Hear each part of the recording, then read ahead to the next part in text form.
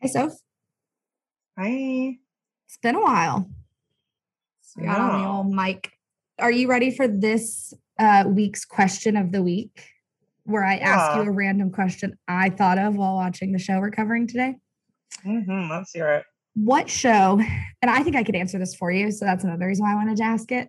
What show did you watch thinking you wouldn't like and then loved? Like, kind of caught you off guard with your love for it? Hmm. I should probably just go and look at the shows we covered in season No, one. no, no. It's not one that we covered. Oh, one that we didn't cover? Yeah, no, this is just random. Like, I was just thinking, No, I know, but because like maybe it could be a pitch. uh, Maybe it will be a pitch. Or maybe it is one we covered. Because obviously the show we are covering today, I was like, this show's not for me. And now it's like, I'm going to get a tattoo of it on my body. yeah. I didn't think that I would like Single Parents Mm-hmm. or The Goldbergs. So you didn't think you were a sitcom lady. And then those two really won you over. Well, I just felt like those two particular seemed very unrelatable to me. Yeah.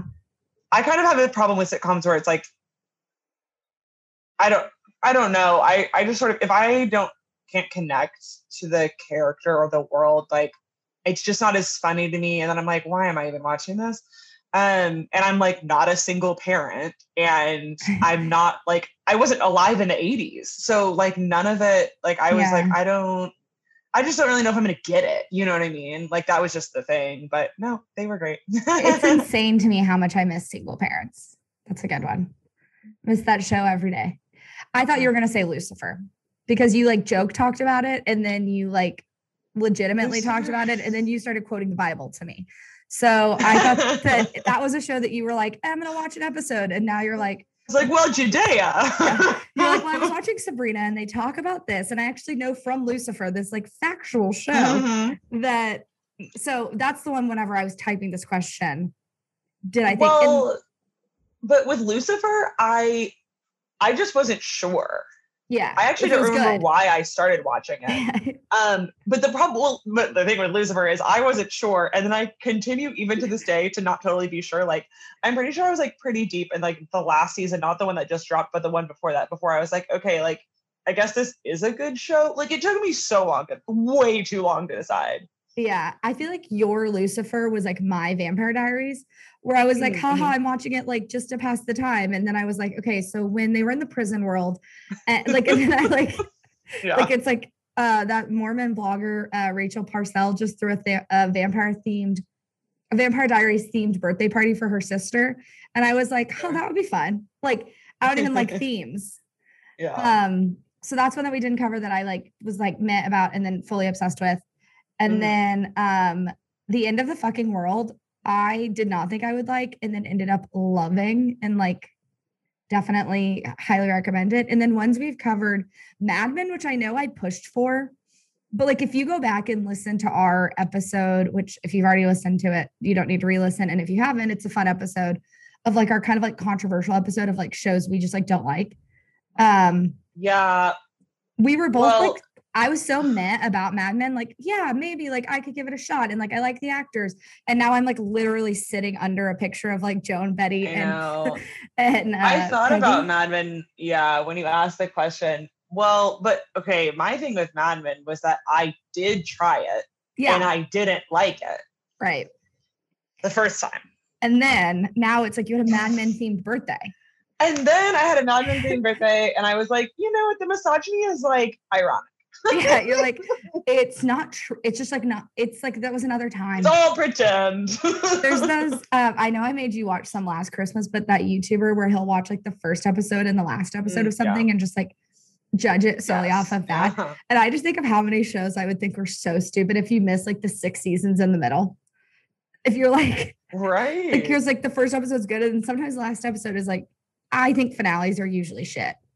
Like I don't typically ever love series finales. But yeah, that was my question. Agree. Because the show we're covering today, Sex Education, literally injected in my veins. And I don't know if we ever released the audio of us talking about it being like when you were like, we're gonna like record Sex Education next week. I think I was like, okay.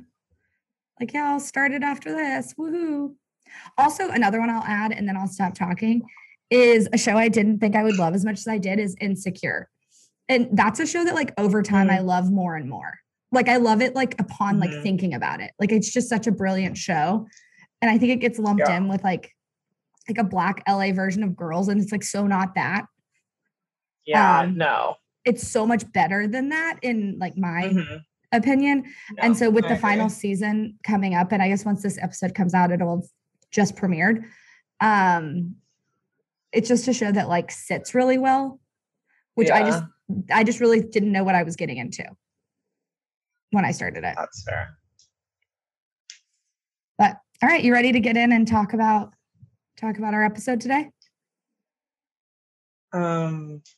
Yeah. Hang on. Can you still hear me? Mm-hmm. Okay, because this AirPod just said goodbye. Sophie told me before recording this, she cuts those out. But if you are counting along, drink for every time Sophie has a headphone issue. This one hasn't been working the whole time. I just kind of expected it to start working at some point. Yeah. And then it just said, I've never had just one say goodbye. I didn't know. Well, what? My AirPods die not at the same time, like ever. Like one dies like an hour before the other one, but they don't speak to me. They just do the like do-do-do. Oh, so these are the cheapo like Skull Candy ones or whatever. JLab. I guess I'll plug it in. So they're off-brand.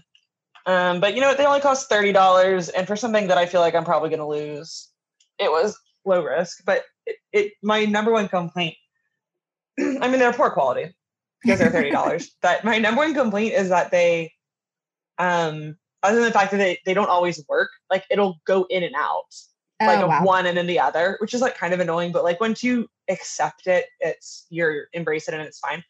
But when they power on, and you know, it'll say like, welcome, battery full, or whatever, or like Bluetooth connected, battery full, like that's what it says. But like it just says full. Like that's the only thing she's ever said. Oh, so it's not like battery full or battery low. Right. I wish she would say the percentage. Like battery is at 72%. That is what I want to know. I don't want to know full and when it's like battery low, it's battery low alert for like at 1 minute intervals and then it dies. Like it's just, there's not much. Yeah. I went into all or nothing. I have the like original AirPods, like the first generation ones or whatever. And I went in to get a new screen a few weeks ago, and I asked the guy, like, just while I was waiting, like, hey, what's like the life like span of these headphones? Like I've noticed mine die really quickly. And he was like, yeah, I mean, I guess I got mine, I don't know, about like 7 months ago. And I started to notice that. And I was like, what? I mean, I've had mine since my brother went off to college and he's a senior. So like for 4 years, like I've had mine for maybe like a little bit less. And I was like, it's like do you remember when they like returned the clothes to Forever 21 and they were like, there's holes in these, and they were like, yeah, they're meant to be disposable. Yeah. Mm-hmm. And it's like they're clothes. There's a word for that. I think it's like the number like a one retail word for that. It's like intentional like destruction or something like self-destruction. It's something like that. No, it's real thing. No, I fully believe especially in appliances. It's mainly in appliances. It's just like fashion makes up the number one pollutant. Like it's like the number one thing in landfills and everything. Yeah. And Forever 21 is just like, yeah, no, our clothes are disposable. They're just like biodegradable, just like not for the earth, just for your closet. But all right. Planned obsolescence. Oh my gosh. That's what the word is. It's not a real thing. Also called built-in obsolescence. It's a policy of planning or designing a product with an artificially limited useful life or purposely frail design so it becomes obsolete after a certain predetermined period of time. So I think there was actually like a humongous lawsuit about this at some point that I think had to do with printers, like office printers. And if I remember correctly, the gist of it was like basically like they could design an office printer that didn't break so much, but they need like the printer companies were making so much money on the repairmen going out and repairing them that they didn't like make better, like they could have made better machines, but they chose not to so that they could keep raking in the like maintenance fees basically. That's so insane. And also random that you said that because I just listened to that podcast about that Just Enough family, about the guy who started, the guy I texted you was like, this, what are the odds of this? But I think those billionaires that you showed me their house is this family from the podcast. And you were like, no, that's the other side of the entire island. But that guy made his fortune in leasing office equipment because he used to not be able to like rent it. So that's, but like the printer thing, like, yeah, they made billions of dollars in that. Oh my God. So and they lost it all, but I haven't finished the podcast. So I don't know what happened. Oh, suspense. I know. I mean, granted, this happened like 40 years ago, so I could probably just Google it, but. God. But where's the fun in that? Yeah, got to stick along for the ride. I know, right? I know all the motor podcasts. Yeah. I'll stop talking about other podcasts. We can get our podcast started. Google the end of this one, guys. It's just our thoughts. Just thoughts. No facts here. No facts at all, that's for sure. Talking about their favorite scenes on the silver screen. They'll try to stay on theme. Who said that this podcast was spoiler-free? It's time for Single Best Scene. Hi, I'm Sophie. And I'm Maddie. And welcome to Single Best Scene. This week we're covering season 3 of Sex Education. So for those of you who don't know what Sex Education is, stop our podcast and go binge all 3 seasons. If you just want like a brief refresher, here is the like website synopsis of it, the Google synopsis. Socially awkward high school student Otis may not have much experience in the lovemaking department, but he gets good guidance on the topic in his personal sex ed course, living with his mom, Jean, who is a sex therapist. Being surrounded by manuals, videos, and tediously open conversations about sex, Otis has become a reluctant expert on the subject. When his classmates learn about his home life, Otis decides to use his insider knowledge to improve his status at school. So he teams up with whip-smart bad girl, Maeve, to set up an underground sex therapy clinic to deal with their classmates' problems. But through his analysis of teenage sexuality, Otis realizes that he may need some therapy of his own. Well, we're kind of over all of that stuff by the time we get to season 3, but that's what season 1 and 2 was mainly about. Mm-hmm. So just overview before we get into it, since this is not our traditional podcast format, would you rate season 3 positively or negatively? Did you like it? Did you not like it? What are you feeling? Yeah, I liked it. It was positive for me. What do you think? I liked it a lot. I have like a few complaints, but not even like big, not even big complaints, but just like small things that I would have done differently, if I was the showrunner. But overall, it was really good. I thought it was worth the wait. And I liked that it like didn't acknowledge COVID at all. Like it was really nice that it just was like, because also I think it helps being a show that is set in the UK. There was like, it was just like very much high schoolers, right? Like high schoolers just care about high school. Like we don't really give a shit about anything else that's going on in the world. So I liked that that was the world that we were in. Yeah, I agree. I also thought it did a really good job of like introducing new characters, shedding light, like giving old characters like actual storylines while still keeping the main characters moving forward. I feel like a lot of shows have a hard time doing that. And I think they could have, I thought it was like a Maeve light season. Like there was not a lot of Maeve, but I was really happy with the characters who got development. Yeah, I agree. Just like kind of my high level thoughts. Yeah. And I do want to apologize as we go into bits and jokes because I was so excited to watch this that I did not watch it with my laptop. And so I don't have a ton. I have like 2 quotes, but the entire show is just fucking funny. So take our word for it if we don't say your favorite joke. So do you want to go into do you have like any runners or like bits that made you laugh? Well, for me, I have 2 runners, in fact. The emotional support goat was definitely the first one that I wrote down. I was like, this was hysterical, especially when the teacher was like, pointed out the thing of he was like, you couldn't have gotten a hamster or like an ant farm or like these easier things. Love Mr. Hendricks. I think he is so fucking funny. Everything he says is a joke. Really grown on me. Yeah. it's funny. I'll watch like the cast videos and they all say he's their favorite character. And so like going into season 3, I was like, okay, everybody loves Mr. Hendricks. Like I'm going to give him a chance because like I didn't love him in season 1 or 2. And he is actually very funny. Yeah. Yeah, I didn't really like get him at first, but no, I didn't get him either, but I did like him this season. And to go to your goat thing, I laugh every time I think about it, watch it in the trailer, watched it in the episode. The Maeve saying, "Who's this?" Amy saying, "Maeve, that's Steve." And she says, "No, Amy, the goat." Yes. Because Amy says it in such earnest. She's like, "Maeve, that's Steve." That's like, Steve. And she's like, "Yeah, no shit. The goat. Like, why is there a goat in the car?" Okay. I love that Adam still calls Otis New Kid.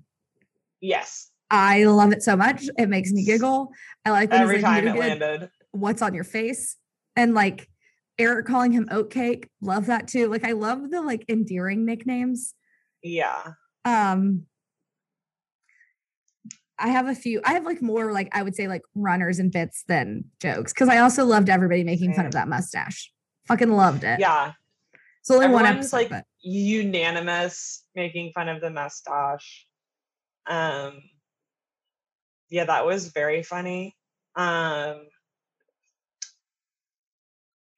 shoot, the vulva cupcakes also, like just like Amy's whole like figuring out what she's gonna do with her life and deciding that again, like banker, like whatever, but like committing to the baking thing. But her little vulva cupcakes were just so funny, and they like kept using them in like funny little ways. Her whole little journey with the vulva in addition was very funny. That was like an entire B plot of an episode, but like the baking of it all, like that really ran through the season again too. Every time was funny. Well, and Steve like doing the like every vulva, like doing the hand system, like is unique and beautiful or whatever when he has to sell the cupcakes. Yes. I love Swing Band. The fact that this whole interaction, which I'm remembering, when Hope walks into Mr. Hendricks and they're singing "Fuck the Pain Away," which what a fucking brilliant, like what a brilliant song choice. An a cappella group singing "Fuck the Pain Away." And I've listened to the real version of it. The a cappella version is like by far my favorite.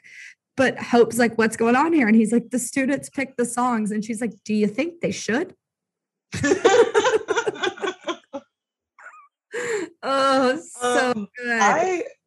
Another runner, I guess, is Hope acting like she's the star of her own TED Talk all the time. When she's on stage. Right?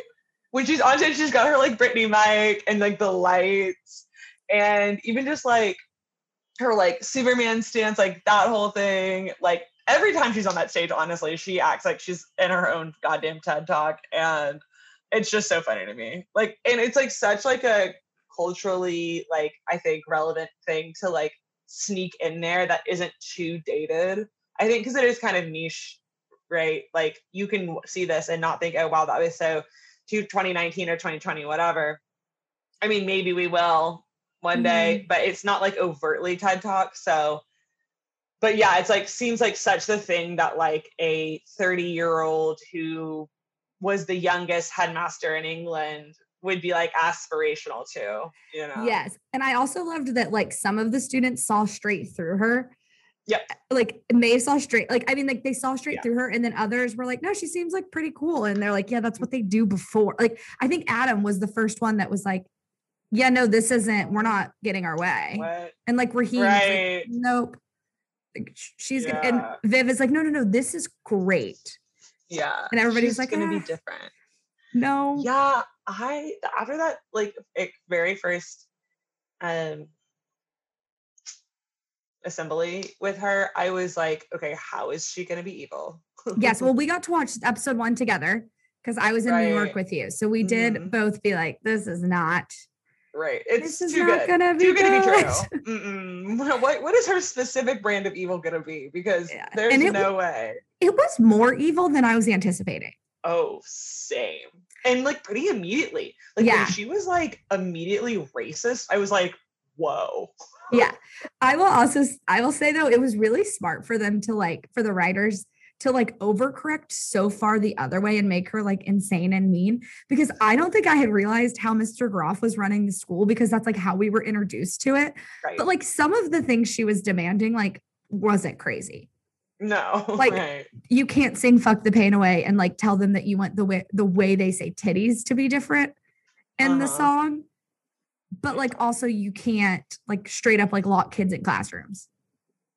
Yeah, it escalated. Yeah, because like some of it was like, okay, like the hair color thing, whatever. Like I understood some of her. We're talking about funny stuff. We'll get to that Hope shit down the line. Something else that just made me laugh, kind of speaking about Hope, is how quickly Viv just like straight up took like a head boy from Jackson. Yep. I loved like, it. Great. I cackled. And he was like, seriously? And she's like, yep, it's going to look great on my CV. Let's go. Like, you don't give a shit and I care a lot. Yeah. So, which is like word. Like, yeah, it was like, way to go. And she like didn't feel bad about it, and it didn't fuck up their friendship. Like I loved that it wasn't a big deal. Like he was mad, but like. He was also like, you're right. Yeah, he was yeah. He was like this. I think Jackson could see that.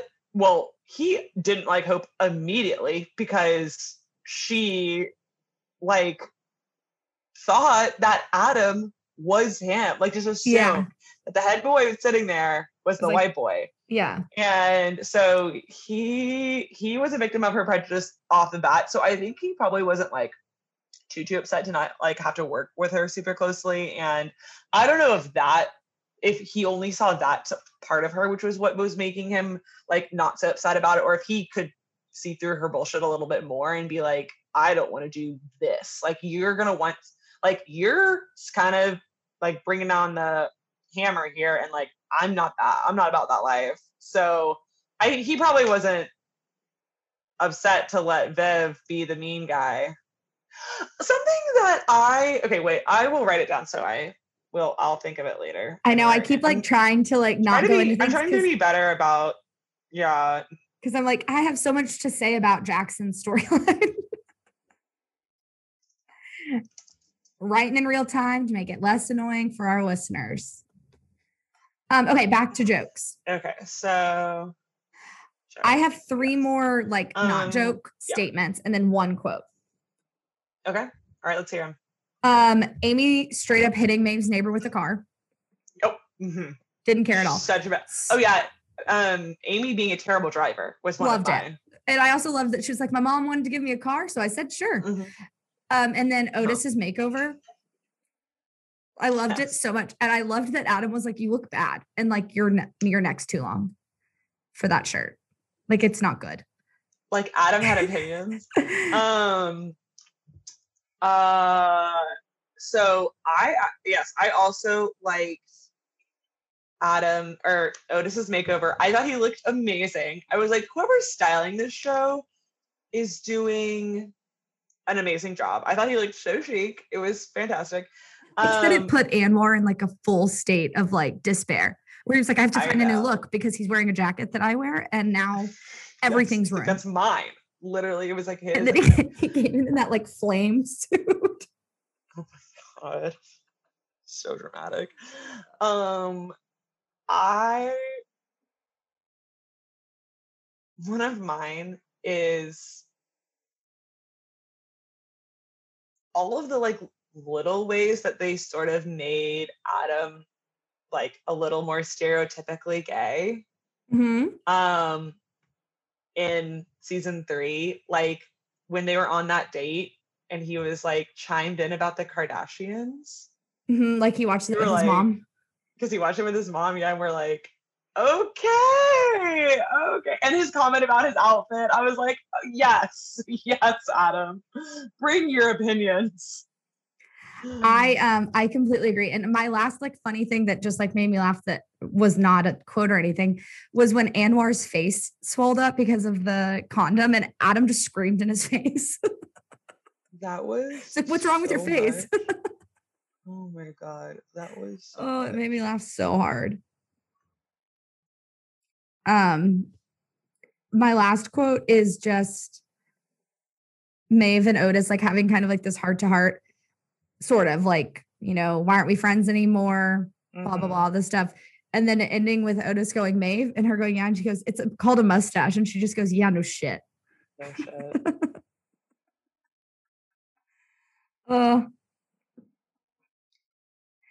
I find that the shows I like the most, I like prepare for less because I like just genuinely want to watch the show.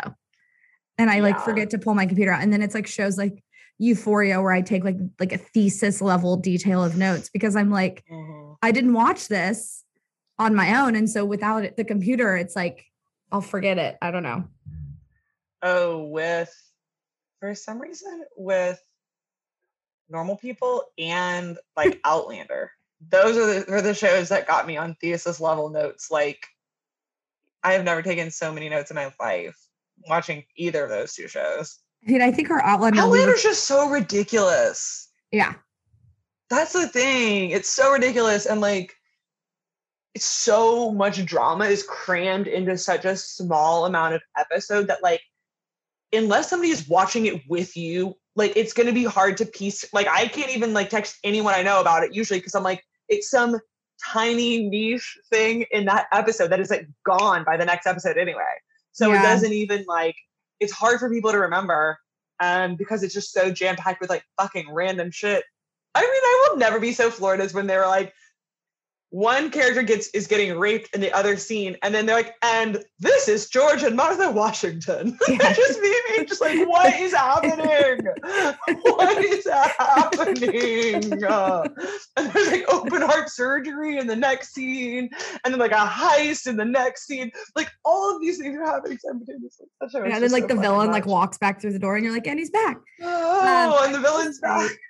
One thing to say about Outlander before we move back is I was in my friend's wedding this weekend. Shout out to Bregan if she's listening. She and her husband now did the hand fast at the ceremony where they like tied their hands together and then they did the rope and they did some like Irish, like they did like a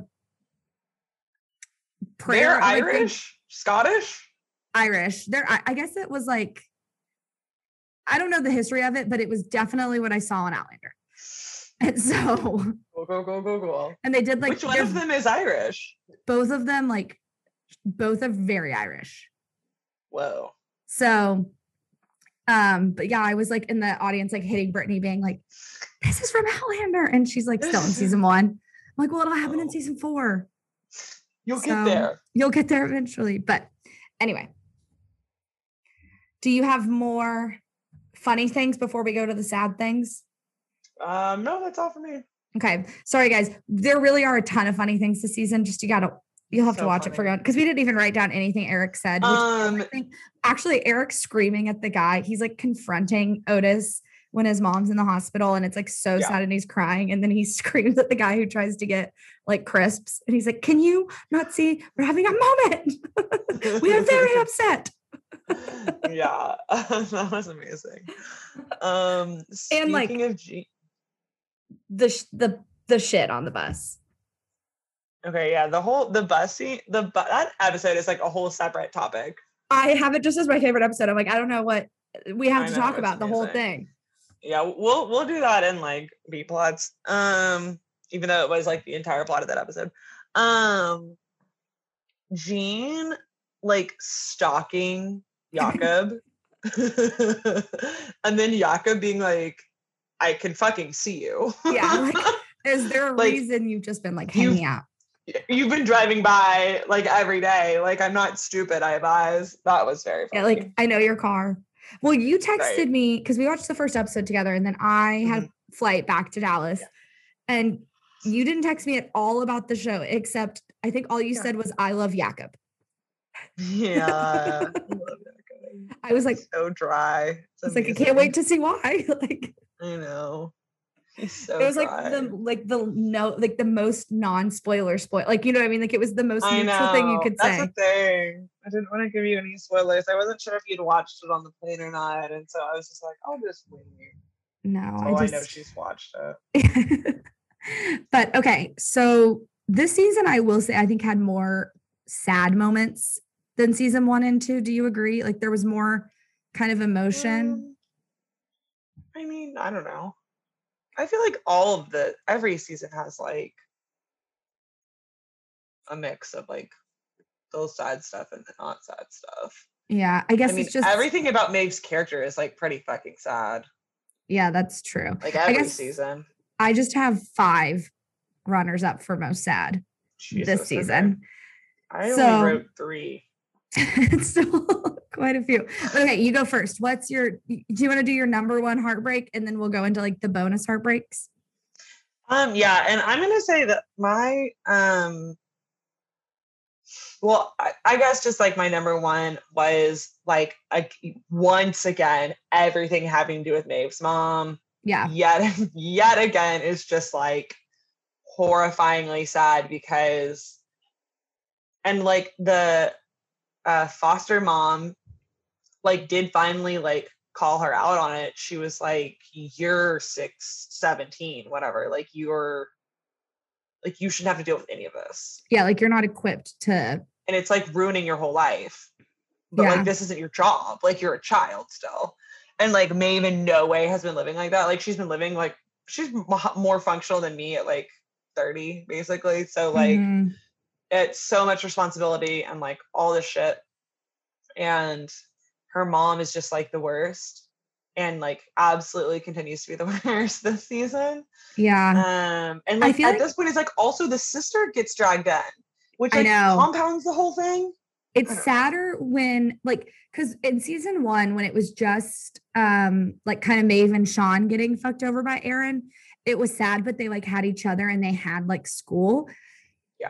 But now that Maeve's fighting so that Elsie doesn't grow up like she did, it's so much sadder because she's coming from Mhm. like a place of knowing how that hurts her. Like Maeve can Mhm. see the ways that she's stunted and doesn't want her sister to experience that. And yeah, that scene at the wharf or like at the wherever they were when she was going to try to take her away. And she's like, please let me take her back. Like let her grow up with like Yeah. stability. Yeah. And then I do feel like they try to like throw in random moments with Aaron where they're funny. Like when she makes Isaac paint her and like when she like gives Mhm. Maeve the money. But I think it really is an accurate depiction of a Like abusive parent an abusive relationship. parental relationships. Like it's not healthy and not Absolutely. safe for Maeve. No. And it's not It's consistent. so like ridiculous. that's what parents need and to like. zero consistency. Yeah, she's super like emotionally abusive to her. And it's just, yeah, I'd even forgotten about the money thing. Like, I think that they wrote it into that last episode as if like the money like absolved her a little bit. Mhm. And I don't think so. What? Like a couple grand can't like But I do think that's what parents, like narcissistic parents, like I do think that is a personality trait that a parent does is like, I'm going to do all this stuff, but remember I gave you that money. Like, but don't Yeah. you forget that I gave you that money. And like, I mean, from a plot reason, they just needed to get Maeve to go to America. sure. So like but they needed to get her there. And I think, she could have gotten like a scholarship or something. They just well, the school fell apart. it's all made up though, right? Like whatever. No, I They know. could've Yeah. written Yeah. that. No, I agree. I think because I love Maeve so much, I kind of glaze over how sad it is. You know what I mean? Like Mhm. I think I watch her storyline a little bit with like rose-colored glasses. Yeah, well, she had to like parent Elsie this season, Yeah. sort of, or like be her, like basically be her like CPS agent, sort of. Like she had to be the Mhm. buffer. Like her advocate. Yeah, right. Which is just like, again, not something a 16-year-old should have to do.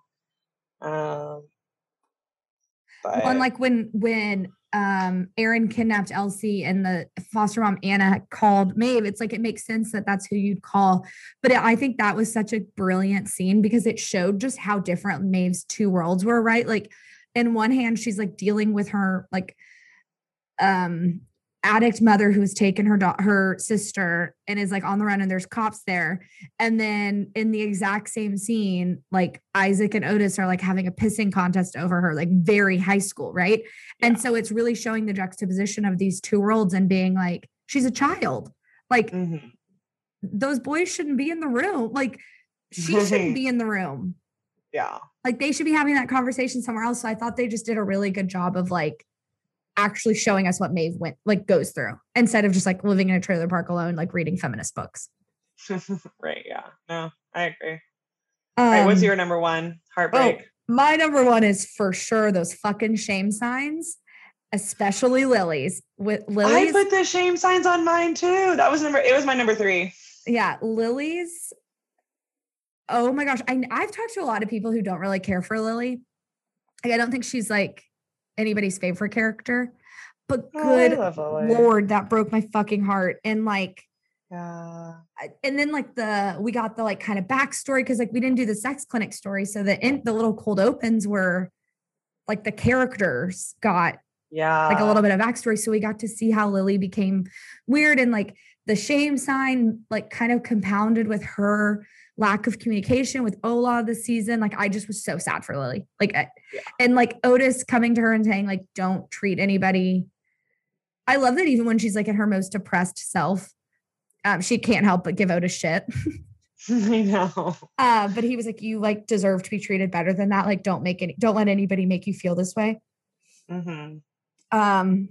Was just like really, I thought a really powerful I loved their friendship. Same, loved it. I loved that he like Ola knew that she couldn't help. I thought that was a really good like through line throughout the season, was that the person that you're with isn't necessarily the person who's going to like help you make that click, right? Like Otis helped Ola and Lily by like being that conduit of conversation, and helped Adam and Eric kind of like get through some of their conversation, because it's like you can't put everything on one partner and expect them to know how to do it.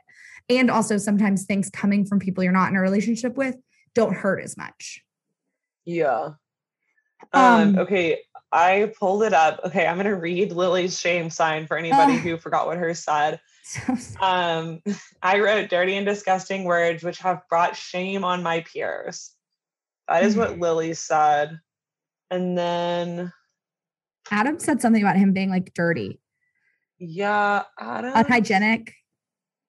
And brought shame upon my school. It's for some reason the only picture that came up was I did laugh when Eric came back and he was like Adam was like scratching his balls and he was like, "What are you wearing?" And it was like the shame sign. The shame sign. That like was hysterical. I also thought it was like very cool to see how it affected all different people. Like Adam has been so used to being kind of like put down that he was like, whatever. He's like, cool, if this makes you feel like you're doing something as a teacher, I'll wear it.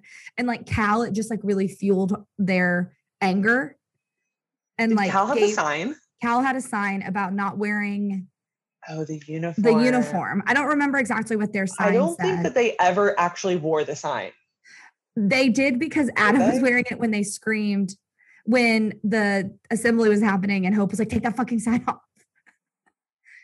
But they didn't. I don't think Cal. No, I thought Hope yelled to Adam about that. Yes. I don't think that Cal ever wore it again off stage, or that we saw them in it. Good for them. Yeah. Yeah. Right. Yeah. That one stage scene. I keep looking for pictures of that stage scene and like I can't find it. So I guess we are not just knocking out the other ones. I do remember Adam said like, "I am unhygienic." Yeah. And something. Cal, seen as a girl, still refuses to conform to the rigidity of the dress code, and thus is a slovenly troublemaker who doesn't care about their peers.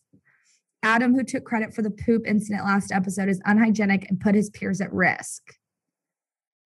And Raheem's attempt to defend him to say that the school shouldn't be the place of fear only gets him suspended. So those were what the signs said. So brutal. What is your second heartbreak? Now we're going into bonus heartbreaks. Bonus heartbreaks. Yeah. Okay. My first bonus heartbreak was most surprising heartbreak, I guess, would be Ruby's dad situation. Didn't expect that. Like, I literally forgot Ruby was even a character in this series, and she was so prominent in 3. And I really enjoyed her getting more screen time. I thought it was interesting to give her more time, and I really like the way that they write her as the like most popular girl in school. Like, I feel like it's a good mix of like stereotypical writing, right? Like, or she's got a posse, like she looks posh, like whatever, but like they don't write the dynamics of their school as if she rules the whole school. Yeah, I agree. Right? Like she's just like the hottest girl and these are her minions, right? Well, like no one's scared of her. And if they were in like season Yes. 1, it was like to set the stage of the school and like I think really to highlight Otis as the Mhm. like it would be insane that he would give anybody sex advice, you know? And then Right. Like she's intimidating, but they're not like they never really she's not like Regina George. They never really played into it. And even when they broke up, it was like, that's so embarrassing that you got broken up by Otis, but it was always like Otis's status and never Ruby's. Exactly. Like everybody was like, nobody believed it. Yeah. But like, yeah, I don't know. Maybe it's like they just don't play into as many like American stereotypes. Yeah, maybe. I don't know. But yeah, the whole finding out about her dad and like how much of a burden she has at home. And that she never shows anyone her parents' house. Mm-hmm. That was very sad. Another child that has to like burden a lot. Well, and Ruby had such a good arc this season. Mm-hmm. Like the way that she like let Otis into her world with her dad and doing all that stuff and saying I love you. And then the episode after with the school trip and like her feelings on that trip being like, I don't hate you. If I hated you, it would be easier. To Otis when he was like, I know you hate me. And she's like, I don't. Like, if I did, then like I wouldn't be upset. Right. I will also do my most surprising heartbreak, which was literally anytime Mr. Groff was on scene. Like on screen. I felt bad for him. Really? Yeah. Like it was kind of funny at first, but like the way his brother treated him like shit. And then he started to get like some joy in his life. And then Maureen can't fit it, like, which I respect, like Maureen's making the right decision. And just like the side by side of him having the realization that he never showed emotions because of his dad as Adam's not showing emotions and like holding back tears in the kitchen. Like I just like was surprised that I like liked the Groffs and like felt bad for them. Like oh yeah, the Groffs like really rocked it this season. What the fuck? Yeah.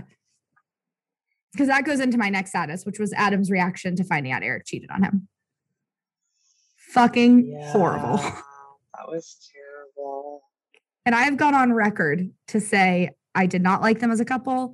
I did not understand why everybody was glorifying them as like he was whatever. And this season really changed my tune. And Adam really won me over. I still have a hard time. Like, if I really think about the fact that Adam and Eric are like I just don't understand how like you could be romantically like fall in love with your bully. Mm-hmm. Like it feels like if it was like a cisgendered relationship, like this would never fucking happen, right? Like, yeah, I've only ever seen it in same-sex couples because they did it in Pretty Little Liars too. Yeah, it's like Paige this, and Emily. like one of you like abused the other one emotionally, minimum emotionally for what we are here to assume years. Yeah, I'm trying to think like One Tree Hill. I guess like they do more like bets. I feel like in like hetero couples where it'll be like I'm only dating you to like get to like XYZ. So like I'm gonna date the like nerdy girl. It's like manipulating. Yes, it's more manipulative and less like physical. Like I feel like the physical less like part one of them terrorized the other one. Yeah, like it's more just like emotional. Like I want to be I like want it to be a secret because like you're not as cool as I am. Right.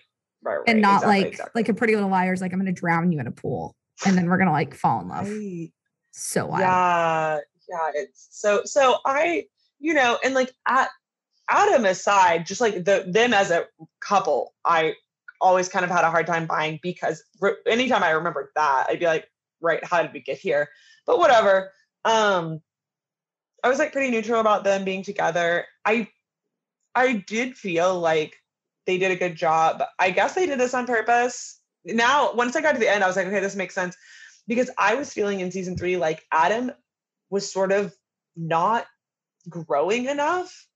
It just sort of seemed like the same old Adam that we've always had around, who like is resistant to most everything. And I mean, yeah, he had his moment where like Eric, he was beating up on that kid in the first episode, and Eric was like, "You don't have to hit people." Yeah. So there was like a little bit of growth, but then it was just like stagnant for the most of the season, which that's what I think. And then at the end, it made sense though, because they needed Eric to feel trapped. And if Adam would have had more growth, I think that argument would have been harder to make for Eric breaking up with him, because like I think that what I at least understood was that Eric's just outgrown Adam. And if Adam was willing to grow with him, then like this wouldn't have happened. But for the sake of plot or whatever, like I totally understand why they had them break up. And I think Adam had growth then at the end too. It's just like, I just remember thinking somewhere in the middle, like, really? Like Adam is still doing this shit? Like, yeah. Yeah. I can see that. I think because I hated Adam so much, like I really didn't get it at all, that his growth this season to me felt like so big. Like he was open with him at school, with Eric at school. He like befriended Raheem. He like tried to do like more in school and like get forward in school. He like started talking to his mom a little bit more. He like did the dog competition. Like I felt like I feel like in past seasons, he like never had a storyline at all. And he would like say one word and everybody was like, oh my God, I want him and Eric together. They're like, chemistry's electric. And I was like, he literally didn't speak to him all season and then like held his hand. Like all he did was like shove him in a locker and then like gave him a blowjob. Like I just wasn't seeing the like romantic side that everybody saw in 1 and 2. And so I think in 3, I really picked up on it more because he did more. I felt like he did all of his growth and then like the double date and like telling Otis like, hey, like Ola's struggling. Like maybe y'all could talk. Like she seems to be having a hard time too. I felt like it just happened without Eric. Like he was really actually like trying to like get himself moving, and Eric wasn't seeing that, I think, because he had so far outgrown him. Yeah, that's a good point. I also think it's just like they're both figuring out how to be in a relationship. And I think Eric thinks his way's right. Oh, for sure. Like Eric's like, you should be as far out as I am. You should want to be out in Nigeria, which it's like, maybe that's not where Adam is. And so I just thought it was a fascinating breakdown of a relationship. Yeah. Well, plus there's not like, yeah, I mean, they are still just like teenagers. Mm-hmm. And so, you know, I think like wanting the person you're dating to be just like you is like probably pretty normal. Yeah. Well, and I also think, sorry. No. That was. Well, I also think that like Eric thought the things that he was doing was easy, right? Like he was like, just tell your mom we're dating. Like that's not hard, like whatever. And like not understanding that for Adam, that was like a very difficult thing for him. And so I think because like, just because something's easy for you doesn't mean it's easy for everyone. And I think Eric especially forgets that, being someone that's so open about who they are as a person, taking those things personally. Like when like their whole miscommunication about like wanting to have sex and wanting to have like the like even the like language breakdown of like, I want to have sex with you. Like they just didn't seem to be on the same page. Yeah. And I don't think it means that like one of them was right or wrong. I told you that this couple is going to make my head like just continually spiral. It's like, is Outlander a good show? Let me go all the way around and tell you, like, are they a good couple? Like I could talk about it for hours and in circles. Yeah. I have 2 more little like sad, happy, sad things. Okay. So let's hear them. I don't have any more. No. Okay. Otis's breakdown at the hospital about how he needed his mom. After he made the comment about how she ruins things. And I actually agree. I think that Gene is like extremely self-destructive. You and I have talked about that. But it does suck that like it happened immediately after. Yep. Timing on that was not good. And then my next 2 are like happy, sad moments, you know. Maeve and Amy saying that they should like be each other's moms. which just like gave me a little heart flutter. And then the binder scene between Cal and I'm forgetting the other character's name. But when they were like, the other trans character, the other, yes, or gender neutral. I don't know. Gender neutral or transitioning in some way. Yes. What was their name? Non-binary. The other let me I want to say Kayla, but that's probably wrong.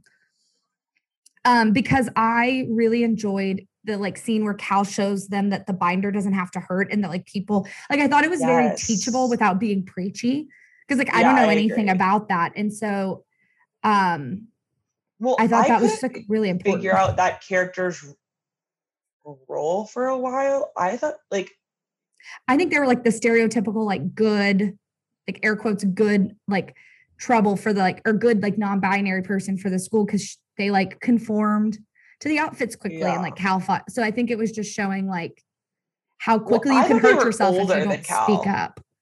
Yeah. Although I did appreciate every time Cal like put Hope into a corner and was like, what's wrong with this uniform? I'm wearing the uniform. And she like could never really like come up with a real answer. I know. Like she was having to bullshit every single time. It was amazing. Well, and that's what I thought, like, why is Hope still fighting this? Like it seemed like a really weird battle to pick. They're wearing the uniform. You didn't specify that it had to be like their assigned at birth gendered uniform. Their name is or Lila. Size. She decided to pick on it wasn't form fitting enough, which I'm like, this is a really like fine print here, like item. Also, before these kids were singing like "fuck the pain away," and now you've got them like in single file line. So like, let Cal wear like a size medium top. Like, sure, they're right? still Like in the whatever. uniform. Right. Yeah. It just seems like, right. Are there not bigger fish to fry here? But but it was interesting to see Hope say like, well, that's how I would like you to act is like this other student who's similar to you. Similarly, like with Jackson being like, well, you like, and Viv like wanting like the othered, like air quotes, othered characters to be like the model of like how they should be. And like, you're a terrible headmistress. Why do you think that they made Cal an American? I thought that was so random. I didn't realize until like episode when Jackson was like, and so Jackson's like, where are you from? I wonder if in the States we're like more progressive with like gender expression than the UK. I don't know. Yeah, maybe. Or maybe they thought it would be better over in the UK. Like, I don't, like maybe it had something to do. Yeah, I don't know. Part of me wondered if they were like stereotyping the US. As like of being like opinionated, like our woke culture, etc. Yeah, I don't know. I do know like I mean, we saw it a little bit with like Nigeria being like it's still illegal to be gay there, and so maybe I mean I don't know. I guess maybe the States are bad. I don't know anything about like the UK school system. We don't, of course, right? We don't know how other countries think of us, but once I realized like what the dynamic was and like. That Cal was from the US and like how that character continued to be like what they were to this season. I was like, I could just hear the British person watching this on TV and just saying, oh, of course it's an American. You know what I mean? And maybe that's like a more conservative minded British person who's saying this, but like for some reason that is what came to mind is like, oh, there's someone in England going, of course. Yeah. Like you know what I mean? Like, yeah, those dumb Americans like screaming at the top of your lungs. I wonder or more like, why this nonconformist, transgender, non-binary character. Of course they're from America, right? Like this is the first time we've had one. I don't think either one of them are transgender. I think they're both just non-binary, but I don't know. Are they non-binary? Mm-hmm. Well, I wonder more why they picked Minnesota, like Minneapolis. Right? So random. Like I've been there. It's not a place. It's a place. That was my last sad thing. So we can get into, do you want to take a quick, or we can get into B plots? You ready to get into the B plots? Mine are not in any order, unfortunately. I only wrote down a few. And we already talked about Kyle. Okay, so What did you think my about Cal and Jackson? um How did you feel about that storyline? you know, part of me was a little bit like, okay, so this is like, is this like the formula for Jackson now? Like, stick Jackson with a new character and like, let's see what happens. Like, it feels like he just so infrequently is like mixed in with the other characters. It's kind of weird. Mhm. It's like he's I like a mean, great Viv got- foil for people right. to be introduced to the show. But he's such a cutie that like we're glad he's on our screens, but like yeah, I mean, I thought that their relationship was really interesting. I thought it was smart that like we could never really figure out what was going on between the two of them, and also Jackson couldn't figure it out, and arguably maybe Cal couldn't figure it out, right? It was like everyone was sort of just like, let's see what happens. Like, I thought it was a really interesting way to depict a queer couple like that, right? Like we got to see the like flirty, unsure, and then the hookups, and then like Jackson's kind of like missteps that were like honest missteps and like Cal wasn't mad about, but like also him kind of over apologizing, like, oh, I know beautiful is like a gendered word. So like, sorry. And she's like, no, they're like, no, it's fine. Like, fine. Like all of that stuff. And then her, like, sorry, I'm gonna mess up, but them saying like, you know, if we were to do this, we would be in a queer relationship, and him having the conversation with his mom about it. Yeah. And then That saying was like, this really isn't worth it. Like, I just found it was such a good seasoned arc. It didn't feel rushed. It didn't feel like too short. Like it felt very like thoughtful. Yeah. Well, plus I thought it was like, and you know, I don't know how, I mean, we watch a fair amount of teen drama. Granted, a lot of our teen dramas that we watch are older, like Riverdale. They're like all white from like 2004. Well, just old, not even relevant. But I thought it was interesting that they did like there was so much dialogue around it, right? And about like them if they dated or whatever. And Cal being like, this is what this would be. And Jackson being like, yeah, I'm down. And Cal being like, you don't get it.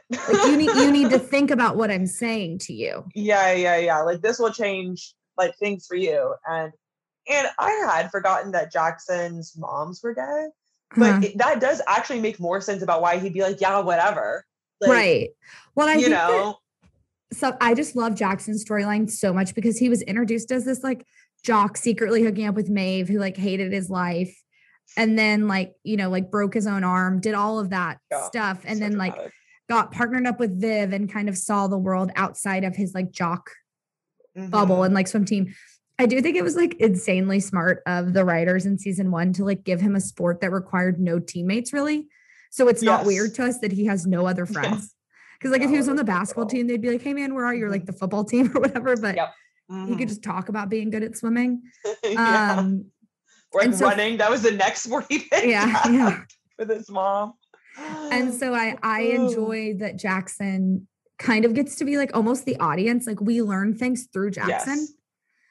He's like weirdly our touch point for a lot of those relationships. Yeah, he's much more stable than the rest of them, just like in general. But it was for 8 episodes. I also will say, you know, you talked about it, like, I guess Riverdale is probably the most, and like Euphoria, maybe. I guess Euphoria is probably the most like, but Euphoria is not a teen show. Like it's an adult show teens in it. That is about high schoolers. But like Riverdale is probably the like most progressive air quotes show we watch. But I've never seen a non-binary relationship told. You know, like I've seen like same sex and I've seen like heteronormative. You know what I mean? Like I've seen one of those too. Even when they had Cheryl and Tony get together, they didn't have like a discussion about what that would mean for Cheryl, right? Because that would be the equivalent of what was going on with Cal and Jackson. is Tony being like, well, I'm gay, and so if we date, then like you'll be in a queer couple with me. Like everyone at school is gonna know, like how's your family gonna react, that kind of thing. They did not have that discussion, to my knowledge. Never forget that Tony was introduced as a potential love triangle for Jughead. Right. So like she's bisexual and was like used as a ploy, and then they were like, okay, Betty and Jughead are never addressed it. Was there so like the exact opposite of what happened in this show. This felt intentional and not like a distraction. Yes. It wasn't like, just like it was like teachable without being like hit you over the head like a thing, which I like, when talking it wasn't with just our like friends played about for it. drama. No, loved it. Okay. So we've kind of talked about Jackson and Cal. I have Adam's growth this season as something I really liked. We already talked about that. I think in our sad moments, I hated him and like, I love him now. Like, I don't know what they did. Yeah. I liked him the best this season for sure. Yeah. I also have on my list, kind of similarly what we talked about earlier, and then I will let you do yours, is the continuation of Amy's storyline from last season. I feel like a lot of shows would have like taken what happened to her and like had the bus incident, like have all the girls show up on the bus and then it'd be like done. But like showing forgive and forget. Like showing the residual trauma, showing how it affected her relationship with her mom, with Steve, with like kids at school. And like, I think even like Steve when they were on the field trip, the guy was like, oh, like, so lucky you're dating Amy. She's just like a nonstop fuck fest. And he's like, that's inappropriate. Like, and their relationship suffering from that. Like, I just really liked that it like wasn't just over, because it's not just over. Right. No, of course. Dean like told her like, you smiled at people before and nothing happened. So don't like let this one incident, like it's not something you did. Like, it's his fault. For sure. Yeah. I thought that it was really interesting as part of Amy's little arc that they did have her start going to therapy, and we actually like saw it wasn't just like a thing that she like throwaway line that she mentioned. I do hope there's like justice for Steve. Justice, yeah. Yeah. Because he's just been like the sweetest little punching bag this entire show, and like Amy and his breakup, like totally warranted. Like I agree. Like I can't believe they even drug it out this long. But he does get in there and defend her. Like, he hasn't done anything wrong ever. So I'm just hoping that they give him something in the next season. Well, he'll get paired up with Jackson. Right? He'll get paired up with Jackson, and then no, and I liked that part of Amy's reasoning is she's like, I'm a people pleaser. Like, I don't want to hurt him. Like, he's a good person and I don't want to make him suffer. And Jean was like, you kind of are. Like, in staying with him, you're hurting him. Mm-hmm. Yeah, I bet that was tough to hear. Yeah. Okay, over to you.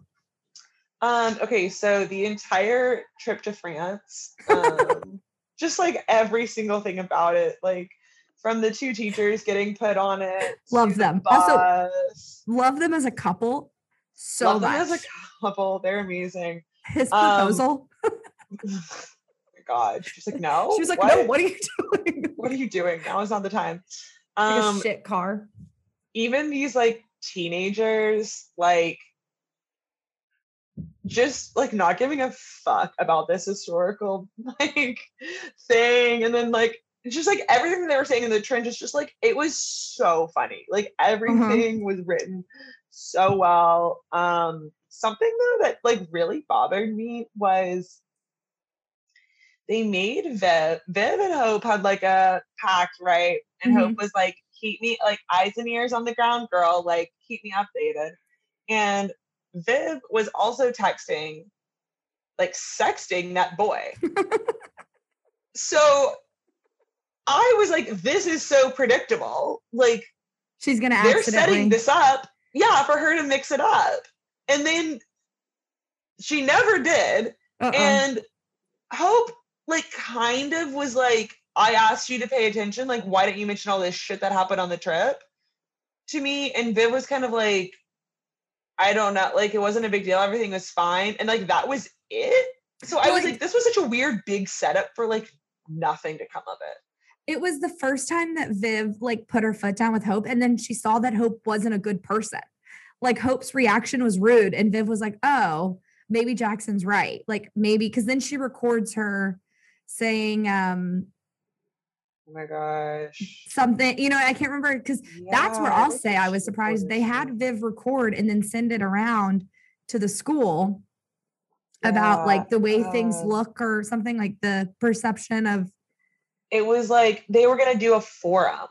And Hope was like, why would I ever listen to teenagers? Yeah. Something like that. And I thought they were going to play that at the I thought they were going to play the full. Yeah. So I think that was just like Viv's first kind of putting her foot down to Hope. I love that Emily and Mr. Hendricks were like, yeah, no, everything was fine. It was totally normal field trip. There was not shit thrown out the car, kids on mushrooms. Definitely didn't lose 2 kids. Everything was fine. Them screaming at those tourists. Yeah, the French tourists. And I did love when Mr. Hendricks like goes out to get them. He's like, Otis, I didn't even know you were gone. Yes. They're like, Maeve is missing. Maeve is missing. Which makes sense because Ruby and him have broken up in the episode before. Maeve's missing, so she's not going to say anything. And Eric's in Nigeria. Yeah. So like the only person who would notice that he's missing is like Adam or Kyle, the guy on mushrooms. Right. The sex god or whatever he named himself when he was pretending to be Otis. Oh, I loved that episode so much. I loved the fight that Amy and Maeve had because it made sense to me that they wouldn't see eye to eye on that. Yeah. And then, I mean, just 10 out of 10. I also enjoy the pairing of Raheem and Adam. Yes, me too. Raheem asking for his stuff back makes me laugh so hard. I guess I could have said that in the jokes. And then him being like, I don't have anything of yours. I burned it all in a small controlled fire. Oh. Okay. And of course, Maeve and Otis kiss. Yeah, no, of course. If you don't think I have a thesis written about that later, you're insane. Okay, great. On the other end of the spectrum, I did enjoy Otis and Ruby while it was happening. I think when I like rewatch the entire like series before season 4, I'll be able to enjoy it more knowing that the Maeve and Otis stuff is coming because I basically was just waiting for them to break up so that he could be single.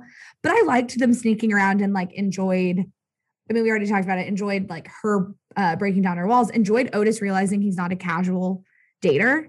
Yeah. I also thought Ruby's scenes with Jean were so funny because she didn't respect Jean at all.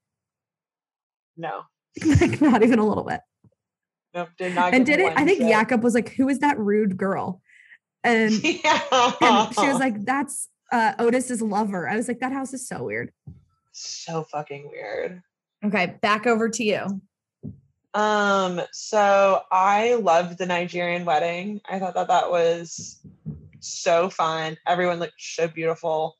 It was fun to be outside of England for a little bit. I definitely thought he was going to be kidnapped. Yeah, me too. At some point, not necessarily by that guy, but by someone else. I felt like I, have traveled and have gotten a lot of really dicey situations, and that was what that was.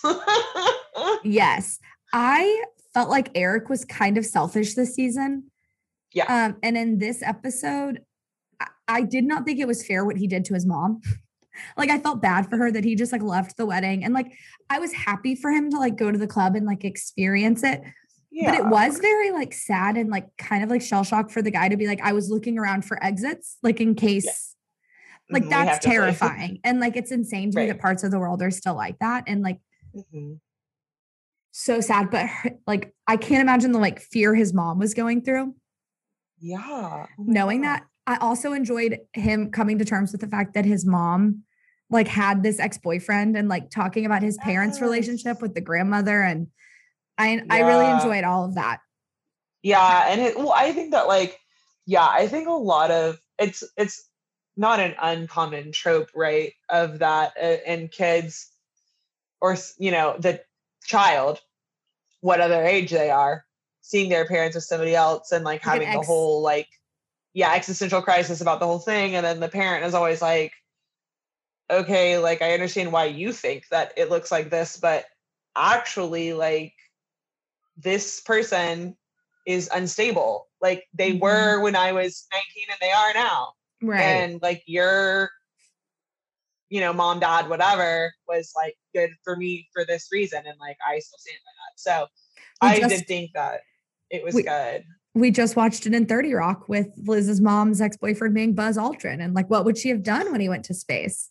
Right, exactly. She just got out of secretary school and got that job at Sterling Cooper Draper Price. Right. Oh my God. LOL. Gotta love it. But Nigeria was fun. It was, the costuming for that had to have been so fun for that costume department. Yeah. Eric's fashion this season and like his like single, like his like lip sync moments, like anytime Eric was alone, were just like gold. Mm-hmm. Yeah, he was looking good this season for sure. Mm-hmm. I did love their reaction to the uniforms though. Like aside from the actual trauma that it put on Cal and Lila, the uniforms were so funny to me. Yes.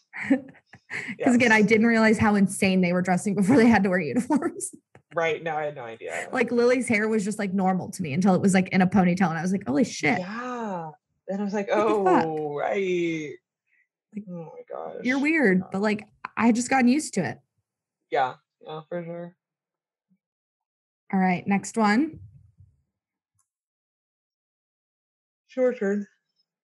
Oh no, I just said the uniforms. It's you. Oh. The date night. That was next on my list too. Loved it so much. The bowling, the like double date of it all, the awkwardness, and then like once it was like clear that Adam was like one of the girls, and they actually did have something in common. It was just so fun. It was really cute. Him immediately spilling on his jumper. I also loved him immediately spilling on his school tie and like sucking the jam out of it. And Eric was so disgusted. I thought that was so funny. And then this should have been a quote that we talked about earlier in funny moments, but when Ruby was like, is there anything here that's gluten-free? And he was like, how long have you not been able to eat sugar? And everybody looked at him like, what? And he was like, gluten, not glucose, or she can't eat gluten, not glucose. That's what Eric said to Adam. And Adam was like, oh, like, cause you told me to ask questions. Like, I loved that. It was so funny. Oh, God. Yeah, that was so sweet. Next on my list, we've really kind of knocked through school trip, Amy's vulva storyline, Cal's storyline, Jackson's storyline, Nigeria. I got two more. Okay. I loved that the Maeve and Isaac of it all, I enjoyed. I was terrified about it after hating him after he deleted that fucking voicemail. Glad that he told her in episode 2. Like, I'm glad we didn't have to wait a whole season for her to find out about the voicemail. And then she controlled when she told Otis about the voicemail. Yeah. But I was happy when she was asked to move in with her foster mom. That it wasn't like, that was sweet. It was sweet. It was like a nice reckoning that like, like what we've said is that Maeve's 17. Like she shouldn't be living alone. She shouldn't be doing all of this stuff. And so I thought that dynamic was really healthy. And I was really glad that the foster mom kind of let her like slowly, like just stay there one night. And then if you want to stay here more and, all of that was really nice. It was nice that the foster mom didn't end up being evil. Yes. No, she was great. And like, she told her she could take down all the like social worker bullshit off the wall if she wanted and all that stuff. Live, laugh, love. Yeah. All right. Back to you. Okay. That is actually all I have of bests. I have one more best. Okay, let's do your best. Otis and Maeve separately eating the sex educators alive. I loved it so much. Yes. They're like, that's actually extremely harmful. Are you telling the boys that? Like, and how they stormed out. Yeah, well, they got kicked out because they were like, this is like extremely harmful. What you're teaching us is bad. Yeah, they were teaching the girls abstinence, right? And and the boys, what were they teaching the boys? I don't know, it was just like dicks flying around on screen or something. Yeah, it was like just control your urges. Was that it? Yeah, I think Something it like was that? just, yeah, and not, it just wasn't good. It might have been both abstinence. I don't remember exactly the point of it, but I was so Yeah, it was proud bad. of our Maeve and our Otis for just sticking up for it. And then of course, just like, it was like another scene they had together because they really weren't together a whole lot this season. Like Yeah, they weren't definitely paired less as than much. yeah. Yeah, because the sex clinic wasn't running. Yeah. And I will say in terms of like neutral before we get into that, I didn't really give two shits. Oh, I did forget one that I did really like. Maureen, Adam's mom having a storyline. Yeah. I enjoyed that. It was fun. I liked that she Me like too. had a little boyfriend that she was sleeping with, like had her little scenes with Mr. Groff where she like heard him out, but kept to her own. I liked that she was like a sweet mom to Adam with his dog show competition. Yeah. Like, Oh my God. That people was want so sweet. to be there for you. And Yeah. then, but I didn't really give two shits about Jean's storyline this season. Oh, definitely not. As soon as we found out that she was pregnant, I was like, no. Like immediately no. Like not to quote Justin Bieber, but immediately no. I've seen what I need to see and it's no. Yeah, I mean, you and we've agreed about this frequently about how we don't care about the adult storylines in teen dramas, and this is no exception. There is less parent shit in this than like say a Gossip Girl, but Yeah. I still like only service level care about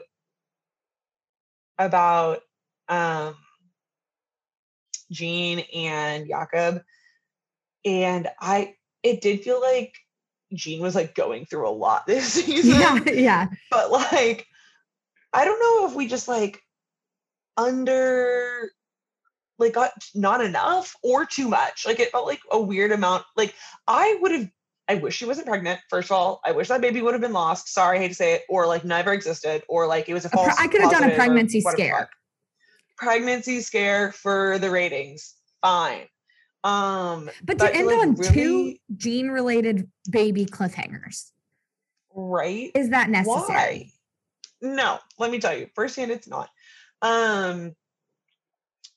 But like having them like very awkwardly and clumsily move in together and then kind of break up, and then this is my least. Go, yeah.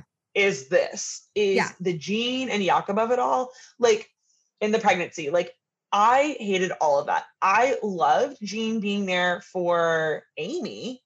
That seemed correct. And her continuing to do her parenting of Otis. Fine. But like just everything else I did not care for at all. I hated them forcing Jakob and Ola and Otis all into one house. I was like, where did their house go? Like, yeah, what? Like, it made no sense. I was glad that like eventually we got like in the finale like a smidge bit of Jakob drama when he explained that his wife was cheating on him before she died. I was like, well, didn't know that. Not sure why it's relevant to the plot, but I was like, okay, Jean definitely cheated on him.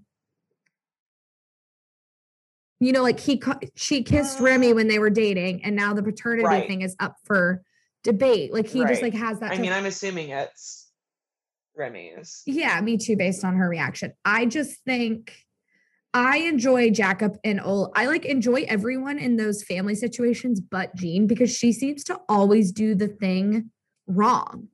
Like when she's not a therapist, like when Otis was like, you make a mess out of everything. I was like, she does. Mm-hmm. She does. Like, and we already talked about this in the first season 1 and 2 episode we did, but like when Otis called her out in the end of season 1, that was like, you pride yourself in being this like super open mom and you have like no boundaries, like you have none. And it's like, yeah, just because you like let him have sex in the house doesn't mean that the lack of boundaries is healthy for him.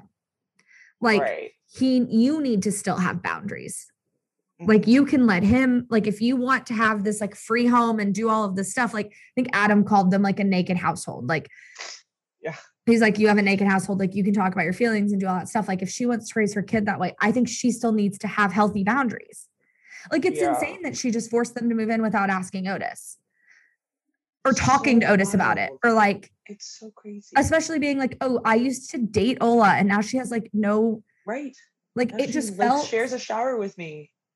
Yeah. I mean, I was glad because I do love their house.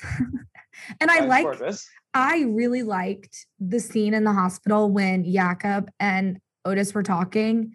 And Otis was like, I know you and my mom. And he was like, whatever happens with me and your mom, like you still have me. Like I care about you. And like, because I do think that Otis needs Jakob. Yeah, no, I agree. And speaking of Jakob though. So beautiful, his eyes. Okay, hot as always. Like my like silver fox man. Although once we uncovered that he doesn't believe in therapy, yeah, I was like, oh, there's like no coming back from this. Yeah. Well, and that's like not only her profession, but they need it. You know what I mean? Like in a series. Like, yeah, like it's even if they didn't need it, like one partner not believing that the other partner's career is legit is, I mean, you can't. Can you even be in a relationship while one of the people thinks the other one is basically just like an overhyped witch, like, right? Like, I just like don't believe in marketing. Right? Yeah. Like, what do you mean? What does it even do? You know? Yeah. I liked though that he like didn't believe in therapy and then got stuck in that therapy section without her. Yeah. And then kind of had his breakthrough. So maybe it's just like he doesn't like therapy because he doesn't want to have the breakthroughs. Like he doesn't believe in it because he doesn't want to feel.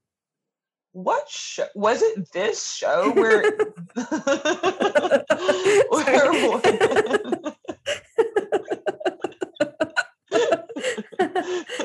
I was like, what show? I was like, honestly, maybe it was this one where the main character, no, it was Ted Lasso, where the character didn't want to go to therapy because like he'd had a bad experience. Yeah, and, like, Ted still got divorced or whatever. Tune in to our episode with Andy from the Naked Man podcast to discuss all things Ted Lasso and talk about that weird therapy storyline. Yeah. Still unsure about it. I contest that Ted Lasso and Sex Education are very similar. If you like one, you would like the other, and like they are in no way contextually the same. Like no, but they couldn't be more different. That same British warm fuzzy feeling.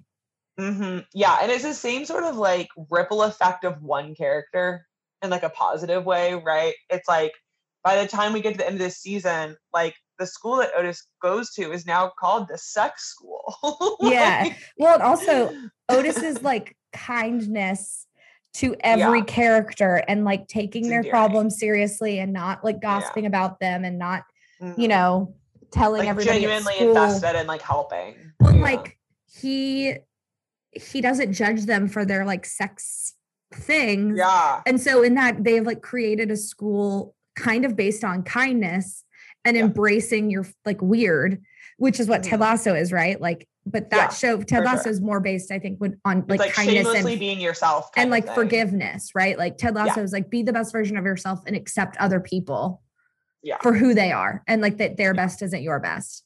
And that's kind of, I agree with you. I love both shows. So I will take. Yeah. And they're both English. You were probably as skeptical to watch Ted Lasso as I was to watch Sex Ed. Oh, I forgot. Yeah, Ted Lasso. I was like, I'm going to talk about soccer. Yeah, it's like in the Underdog episode of you being like, it sounds dumb, but I guess we can watch it. And then we're like recording our episode and it's great. I mean, yeah, based on the description, I was like, this is not something I would like. An underperforming white man who gets a giant promotion for no reason. And then it's why did they even write a script? They could have just put a camera on like any man that I've ever met. Like, yes, I was very wrong about that one. I was very wrong about that last one. Okay. What are your other worst? Oh, that was it.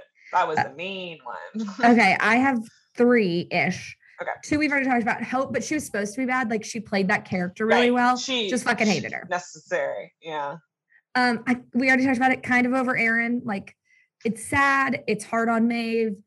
I don't love that Yeah. actress all that much, so it's not even like I'm in like enjoying the. Yeah. I would also like to see like maybe Amy's mom in season 4, like you know what I mean, like Yeah. trade out moms.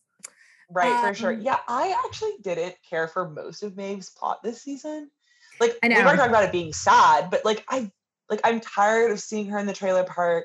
And yeah, Erin was just like chaos as usual. Like I definitely thought like her dealing with the foster situation with the daughter was like really interesting. But like I definitely, what was the boy's name who was Isaac. I will say I did enjoy didn't care about that. the same way that I thought it was really important that we saw Jackson and Cal's relationship. I thought it was very important that they showed Isaac and Maeve's like kind of like make out talking through. Like that was like a huge thing for like visibility for anybody who has a disability. Like I think that was like a very important scene that like he's still like a sexually active person who like Yeah. cares about people. So like I thought that was good. I just was still mad at him for deleting the voicemail. That was And, it. like, Yeah. It's just Him making toast for her every day didn't like yeah. make up for me personally. Not for me either. Yeah. And then I missed the sex clinic. Like I missed Otis Yeah. giving advice. I mean, he gave it like to one person. Right, like here and there. But I agree. It was missing. And I loved like his big speech to Maeve about like how even if they can't be a couple, he still wants to do the sex clinic because he misses her. So like hopefully when she comes back from America, because I'm guessing that'll be like a 2-episode arc in season 4, like she'll be gone like maybe 2 episodes. But yeah, kind of really missed the sex clinic. Like there wasn't as much. Yeah, I agree.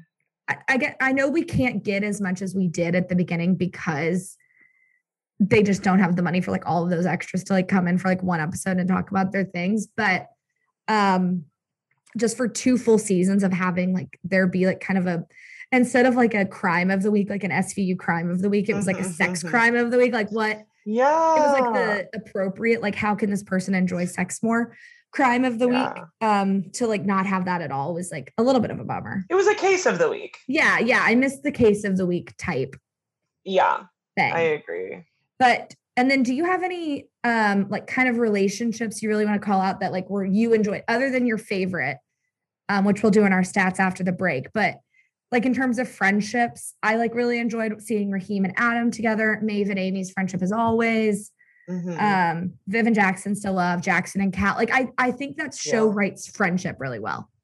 I agree. Maureen and Jean, like the only times I liked Jean was when she was with Maureen. Yes. Or in a therapy session. I agree.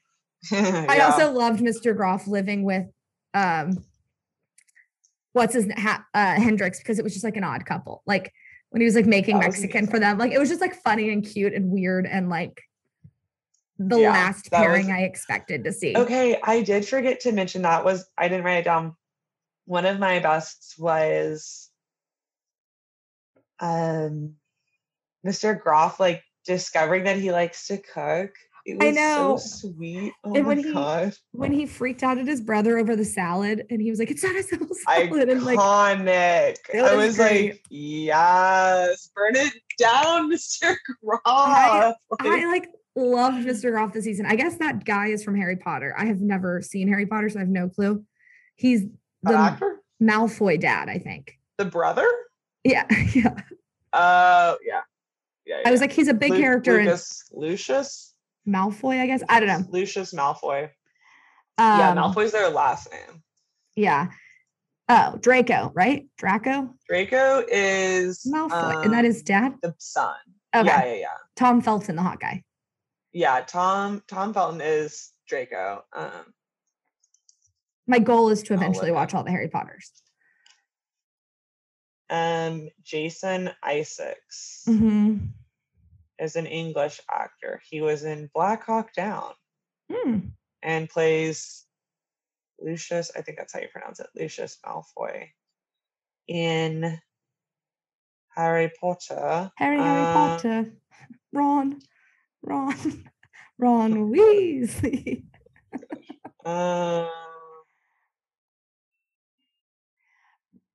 But sorry, the last thing I'll say about the relationships on this show is I like that they put the same amount of importance in writing the friendship as they do the romantic relationships. Yeah. Like, honestly, Eric and Otis's friendship might be healthier than Eric and Adam's in terms of like communication. And like Mhm. Amy and Maeve's is like, like they write friends in a way that makes you want to be a good friend. Yeah. Yeah, they do a really good job with the friendship. I agree. But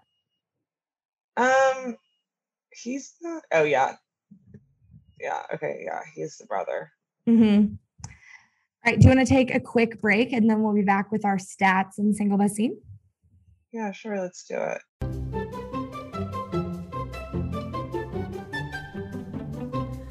Hello, surprise, it's us again. This is just a quick reminder for you guys to make sure you are subscribed to the pod on iTunes or on Spotify or wherever you get your podcasts.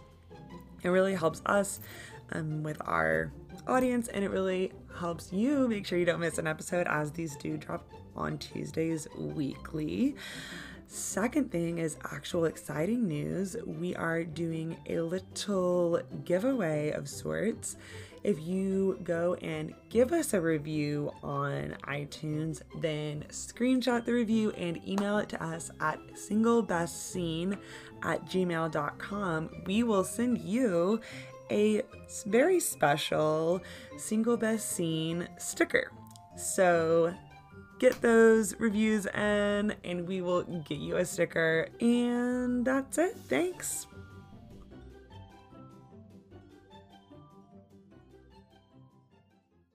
And we're back. Yes. All right. So if you want to go quickly through character, relationship, and episode, you can go first. Okay, great. My favorite character this season was Amy. Mm-hmm. My favorite relationship was Maeve and Amy. And I'm not sure if this was my favorite season or not, but my favorite episode was episode 7 with the assembly. Which I guess we didn't talk about. So do you want to talk about it here, or are you talking about it? Well, I'm going to talk about it at the end. All right, we can talk about it at the end. I'm like a bullet list. Good. I'm glad. I'm excited to see it. Okay. So I was doing this for my favorite character and said, how insane that when I started to fill this out, I almost said Adam. And then I never put anybody else. So Oh, good. that reaction is that Adam is my favorite. And probably because we didn't get a lot of like, I did love Amy and I love Otis and I love Maeve. But like, I think overall, Adam really won me over, which is, I mean, who am I? Start from the bottom. How do you go from the bottom? Like, what am I going to say next season? Jean's my favorite character. Oh my God. What the fuck? Or like Ola or, like whatever. Sure. Favorite relationship. I loved Eric and Otis this season. I thought it was very sweet how they were like talking to each other about actually being in relationships. Yeah. And them dancing up the Comparing stairs is like so cute. I posted something on our Instagram today, which I'll like save to the sex education highlights of like a little like highlight reel of their friendship, which was very sweet. And then my favorite episode was season 3, episode 5, which was the field trip to France. And this was the episode description on IMDb. Vivid history collides with real awkwardness in France as the poo hits a windshield and friends slam on the brakes. A spark reignites, Jean explodes. Literally all of that happens. But like when I read it the first time, I was like, what a weird episode description. And then after you see the episode, you're like, holy shit. Pooh does hit the thing. It is awkward in France. Amy and Maeve get in a fight, slam on the brakes. A spark reignites, they kiss. And Jean explodes because that person calls her like an old mother. And she like loses her damn mind and like screams at the orderly. Which I guess that is one thing I want to touch on before we move on to the single best scene is Hope's infertility. I thought it was, again, the show does a really good job of spotlighting important storylines that I think other shows tend to shy away from or use as truly just a drama device. So like this season, they had a lot of the like non-binary storyline and then the disability storyline and then Hope's infertility. I just feel like they made Hope so bad that I didn't give a shit that she couldn't have kids, which made me feel bad. Like the way she treated those students, I was like, you've got to be fucking nicer if you want to have your own. Like It just felt like they didn't like balance it even. And when Otis like confided in her and was like, you're gonna like, it's really hard. And you know, he had his like classic Otis adult moment with her talking. It was really sweet. Yeah. And I like, it was a really sweet scene. And like what he said was true and all the stuff. It's just like hours earlier, you had like locked her in a closet while your ex-girlfriend like sprayed perfume in her face. Like it just felt like the whiplash was really severe on Hope. Yeah, I couldn't figure out why they added that like the human plot to her. Like the human element, like but why did it have to be that? Like it just seems so weird that it like with Jean being pregnant. I know that was part of it, right? But yeah.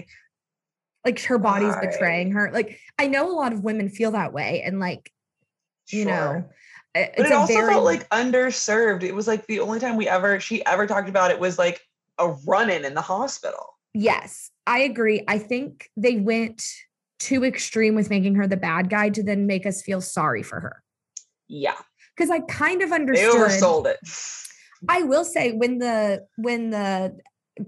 I don't know. I tried to understand this with our friend Brittany, but like couldn't get to the bottom of it. It's like a public school that is privately funded. Cause like, how are they losing funding if it was a public school? I just like didn't understand the logistics of that. And I don't know, maybe it's like just like our dumb US school system. Like I have no clue. But like, I understood why she was being so serious about it when the funding was up, right? Like if she didn't get the shit together at the school, they were going to like Mordell would be no more. Well, but then she went shame signs. And so then it was like, nope, you lost me. Like you went too far. And like, it doesn't matter. Like you went too far. Like the kids, like their mental health is not worth, like fucking just tell them. Like, why couldn't you go up on stage and say like, hey guys, can y'all stop being so fucking weird so we can keep our funding? Like that would have worked better than making them wear those signs. Yeah. That's when she lost me. And like, there was no redemption for me with Hope. Yeah, but the signs were too far over the edge. And to Lily. Like, had it just been to Adam, it would have been all of them. No, I know, but like, had it just been to Adam, those kids on stage. Yes, 100%, 100%. But had it just been Adam, he would have been able to kind of roll with it because his dad like publicly humiliated him. I mean, this show started with his dick, like him being like, "I have a large cock," and my dad's the head. Like, so like he has put himself in situations where he like draws attention to himself. But like Lily and Cal was like with Adam, it was just far. With the other two, it's just like, okay, now you've gone like literally too far. Because Adam didn't actually do the poo thing too, right? Like his sign was like heroic because he was taking the fall for Raheem. Yeah. Like she attacked fundamental things about Cal and Lily that they can't change. Right. Yeah, like that is who they are, like in their person. Yeah. Whereas Adams was just like, you threw poop out a window. Yeah, Adam just had bad behavior. Yeah. Adams, I think, was up there because the other ones were so bad that they needed it to be like, he doesn't care. Right. It needed to be, you're all just being punished for a choice. Yes. Which was not actually really it. Yeah. Well, safe to say, nothing in Hope, nothing positive for Hope will be in our single best scene. But I did want to acknowledge that like the fertility stuff this season was like very interesting. And I don't think handled poorly. I don't think the weight of not being able to have a child, which I can only imagine is just like so painful. And like, I know people struggle with that, does not make it so that you can be like a shit person to other people. Like it doesn't validate your. Well, maybe I don't know, I say this all the time, but it felt like if anyone's plot was getting cut for time, it was this one. And maybe if there was more context to her struggles with infertility and maybe some history behind that, or some history behind her childhood, or how she did go to Mordale or whatever, so that we also have some context about why she's so insanely mean, other than just like her wanting to help the school, right? It's like it is with the shame signs, like that is too far, but she had to be taught that. right? Right, Like, right. she didn't just invent that punishment. So, like, if there was some sort of link, like a little bit more context to her, I think that would have made the infertility stuff less random, or Right, like, like she could have her gotten a cruelty flashback. less random. She could have gotten a Yeah. flashback to her time at Moordale, or even like I would have Or her enjoyed. partner being like, That's then what at home eating dinner, yeah, and being like, hey, blah, blah, blah, whatever context. I would have enjoyed. I know they said like she was like, this has been really hard on my marriage and whatever. Sure. But I don't know, like maybe they didn't hire someone because of COVID restriction. Like I don't know why we didn't see more of her thing, or really it was just they do cram a lot in 8 episodes. Like they do not waste time. Because I was thinking like in my head, like what would they cut? And I was like, guess maybe Viv's storyline a little, like, but then it's like, I want Viv to have a storyline, but out of all of them, her boyfriend, who was so hot, good on her, could have been cut for like more time for Hope. But wasn't then it's like, super necessary. But do we want more time for Hope? Like, I don't know. Right, she's already done. Yeah, and she was already in the show a lot. Like, she was in school a lot. I know, but they did like commit a fair amount of time to the infertility thing. Yes. So it's like, let's just go ahead and do it 100%, not 80%. Or, I mean, I could have dealt with like, I mean, this was like basically like our Gossip Girl, what they could have done differently, but like, I could have dealt with like her maybe before we saw her as the new head of Moordale be like a new client of Jean's and like have like a session there. And then like in their conversation, realizing like, I have to go be the new headmistress at this like sex school. And then Jean being like, eek, I read that book, like, and then having them just be this like awkward thing. And then we could have gotten some history on Hope before we met her on stage being like, I'm a cool dancing girl. And, I love all of y'all. And like, also now the whole school thing's in Latin and you have to wear uniforms and there are shame signs and I'm going to like be racist and terrible. So that's what I would have done differently is like, is that, but wait, speaking though of Hope, I forgot one of my favorite jokes moments was when that she's being interviewed and that guy runs across the background of the shot naked Dex holding the goat. Amazing. Like Chef is so good. I also loved when they were getting interviewed and they went up and Adam just like put his mouth on the mic. He sniffed it. Yeah. He smelled it. I just wanted to he smelled it. And then Eric was like, we were never seen a fucking microphone before. Eric was like, we were absolutely terrified. And then Otis, of course, like little like hair flips. Yeah. Otis was like, it wasn't a chlamydia outbreak. It was mass hysteria. Like, get your facts straight and maybe read the book. Like, I did like that whole. I liked the press. That was great. The press aspect, the media aspect of the season. But Soph, do you want to get into your single best scene of season 3 only of Sex Education? Yes. Drum roll, please. Drum roll, please. My single best scene is the assembly that is in episode 7. So I don't know I can't remember if it was my number one single best scene, the play from seasons 1 and 2, but it might have been, if it wasn't my favorite, it was the runner up for single best scene. So this was all of that, right? Like the assembly was this season's Romeo and Juliet sex play. Yeah. This time it was a sex. They're all dicks. They're all dicks. They still were in sex costumes, and the production value on that video was actually really high. Nobody addressed that, but so everything about this episode was amazing. Like beginning to end. Honestly, I know it's supposed to be one scene, but the whole episode's fucking amazing. I was just rewatching it. So first of all, the fact that leading up to it, the kids kept calling it the thing. and Eric just like volunteered to help.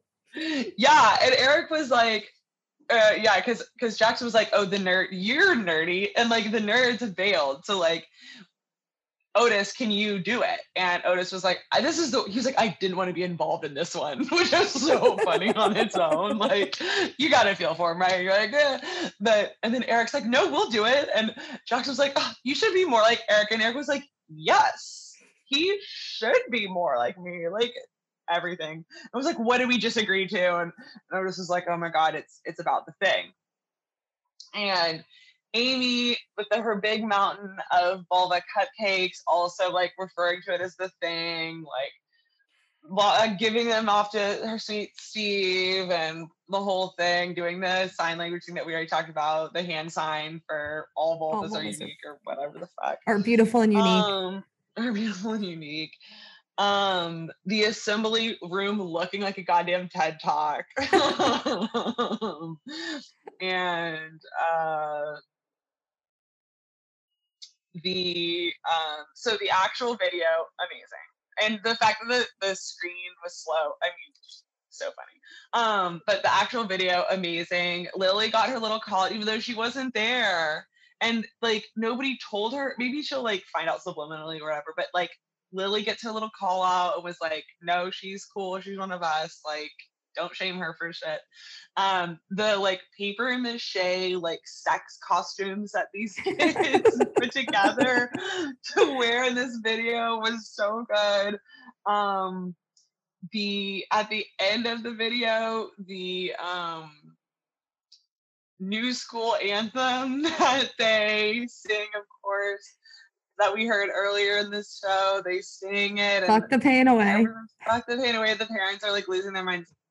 Then at the very end, as the song's being sung, all the kids putting on their little shame signs was amazing. And then all the kids chanting, "We are sex school," like sent me. Like that was it. I don't need to hear anything else ever again. I was like, this is the most amazing thing I have ever witnessed. Like these children have said, this is actually how we are.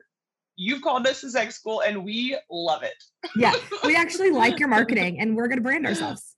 Great. Thank you for doing that. That is free marketing work, free branding work for us. And yeah, that's who we are now, which was amazing. And it did actually cause me to kind of feel a little bit surprised for a second when like the first reaction to the whole thing from the administration was like, the school's shutting down, like all sponsors are pulling out, blah, blah, blah, blah, blah, blah. I was a little bit surprised, but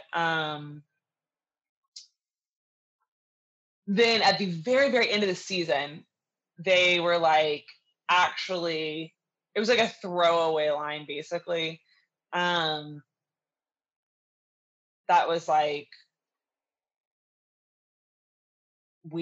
some people have like saw the news report about like how you're the ownership of the sex school, and like maybe some new people are interested in the school funding, whatever, which I was like, yeah, like that part makes total sense. I don't know. I've watched a ton of interviews where they're like, we don't know what next season, like where we're going to be, if we're going to be in college, like if we're going to be separate, like, which like they don't know. Like the writers haven't written it yet. Sure. But they probably gave them, and that's fair. But yeah, it's pretty open-ended right now. But anyway, the assembly was just like, and the fact that they hijacked it, the fact that Jackson got to be head boy again, I just skipped right over that part. I also want to add two things that I also loved that you didn't say. Ruby, oh sorry, I slammed my mic. It's gonna be fun to edit. Ruby being in on it and like attacking Hope.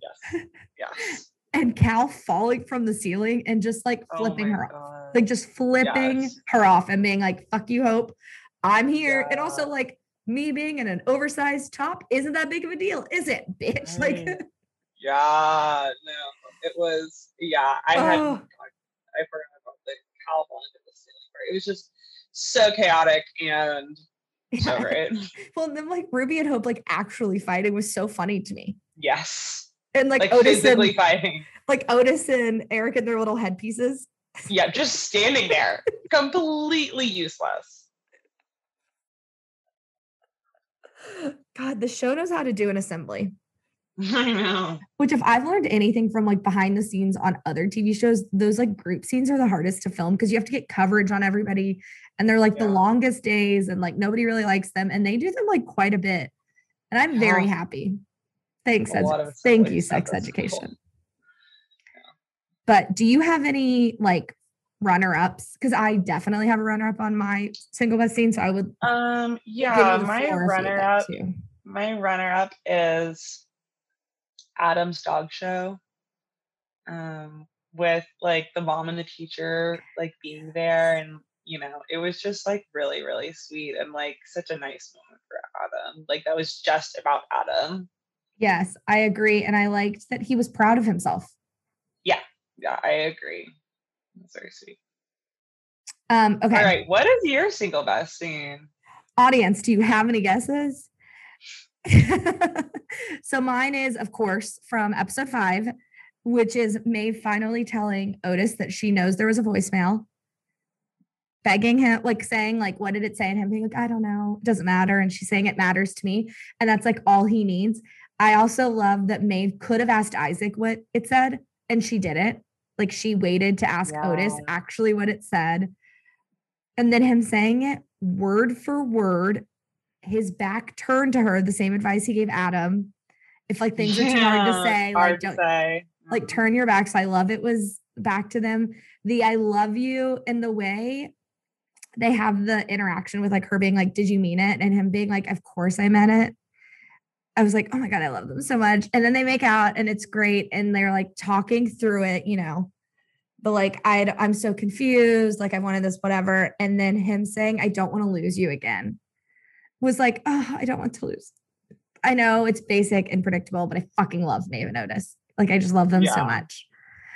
So that was my single best scene. And I've watched it like 5 times. Like I just like keep going back and watching that scene on YouTube. And then I have 2 follow-up. One is just like a very quick moment was Otis telling his mom about Maeve. And just like, I don't know what love is, but if it is what I think it is, then I love a girl called Maeve. And her being like, I'd like to meet her. I thought that scene was sweet. I thought it was really sweet, although I was like, wait a second. She's never who Maeve is? No, they've never filmed the scene together and he's never talked about her. Yeah, like when he said it, I believed him, but I was like, this is weird. I agree. I thought it was weird too, but I read an interview that Emma Mackey, who plays Maeve, did where she was like, I would love to do a scene with Jillian. Like we've worked together for 3 years and we've never been on camera. Like I think they like kind of like were in like group scenes when she was at the school, but Otis has always kind of kept Maeve like to himself, you know? Yeah, it's weird though that like, and they've never dated. Well, they never dated. Well, but that's what I'm saying. It's like, because they never dated, it's weird that she wouldn't even have just come up because he wouldn't have been afraid to share that with his mom since they weren't romantic. But I guess he's always kind of been interested in her. So yeah. And I mean, they did have like sweet moments. I'm not going to be talking about any of them, but like I loved their little goodbye. And I'm glad she went to America. Like sure. That's her character. It would have been weird if she stayed and like put her education behind a boy. Like she would have never. And then the other thing I fucking loved and have thought about since the season ended, which is like Adam's poem. I loved Adam's poem. I thought it was so like beautifully heartbreaking. I love that he gave it to Raheem and it played as kind of like the overlay with the like, I didn't know I had a heart until you broke it. Like, I thought that was like, maybe that was why I love Adam so much this season is that like, he really did become a vulnerable character. But I did like the use of like poetry throughout the episodes, like Raheem and him talking about it, being like, I think it's dumb. And then by the end of it, writing like an actually like good, like heartfelt poem about being grateful for the boy who showed him that he had a heart. Yeah. Like, that's so sweet. Like heartbreak. Like, that's so sad. Very sweet. Yeah. And that happened at the same time as the dog that was like playing in the poem was playing as the dog shows simultaneously. Yeah. But anyway, very happy overall that we got another season of Sex Education. It was worth the wait. If you're on the fence about the show and you've somehow listened to this entire podcast episode, please watch it. It's more than just vaginas and dicks. I swear it is more than just sex.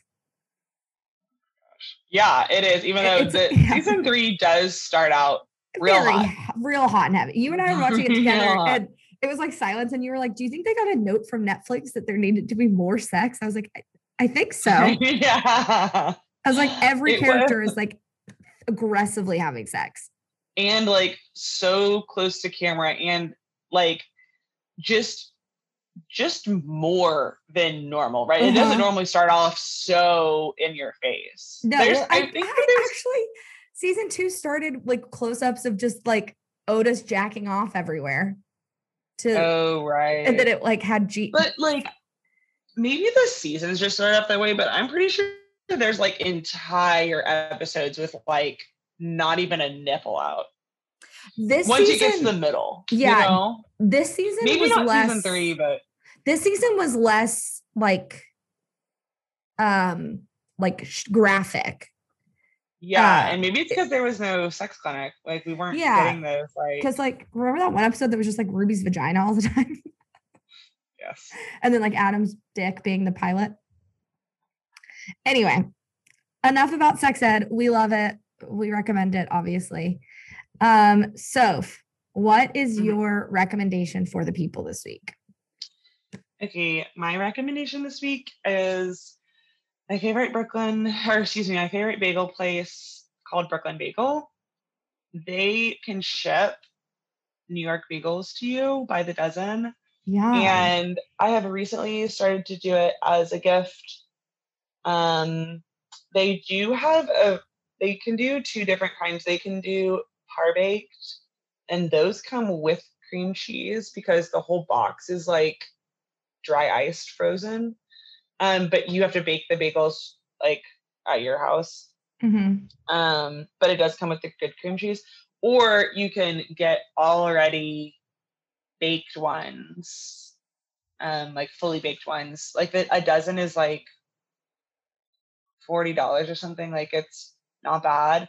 And shipping's included on that one. And you don't get the good cream cheese because it's like not refrigerated. But the bagels are so good. And it's just, I've now sent it as a gift twice, and it's just like so easy, little New York thing. And they are like legit my favorite bagels. So that's awesome. So the ones that come frozen, you can like cook them as you go, right? Like you could put the ones you don't use like in the free, like I think so. Yeah. And I put fully baked. I have 2 bagels in my freezer right now. You can put the fully baked ones. All bread can be frozen. I guess that's true. Yes. But yeah, I don't actually know about the dough. They started with that. Like when the pandemic happened, they started with that version, the like par baked with the cream cheese, because obviously all the stores in the city were shut for a while. They only added the fully baked ones like at the end of the summer, I want to say. And I was like, oh, well, that's way easier. Yeah. They're already baked. It doesn't have to be kept cold. You don't need someone to sign for it. And the shipping on the par baked ones is insane. It's like $25 or something like that. So it ends up being like $75 or $80, I think, for that one. No, it's like 50 something. You could just go buy expensive cream cheese. I know, right? Yeah. For the ones that are already baked. I know. Or make up for the Google how to make bodega cream cheese or deli cream cheese, I guess, whatever. It's like you could just buy whipped cream cheese. It's like sort of similar. That was my favorite part of our trip in New York was we got a bagel both days. Bagels. They're so and we did go to Carbone. We ate really well whenever I was in New York this last time. We did. Yeah,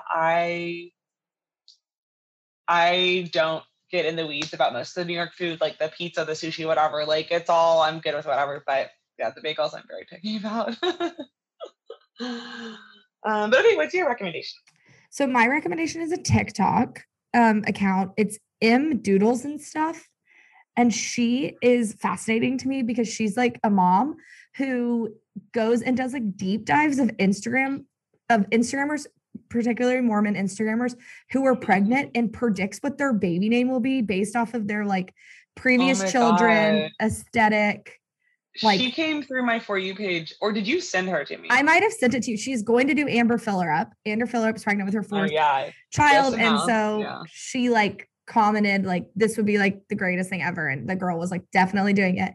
But it's been really interesting to see because now she has like a few backlogged, like how close she actually gets. Like I think she was one letter off on one of the people's babies.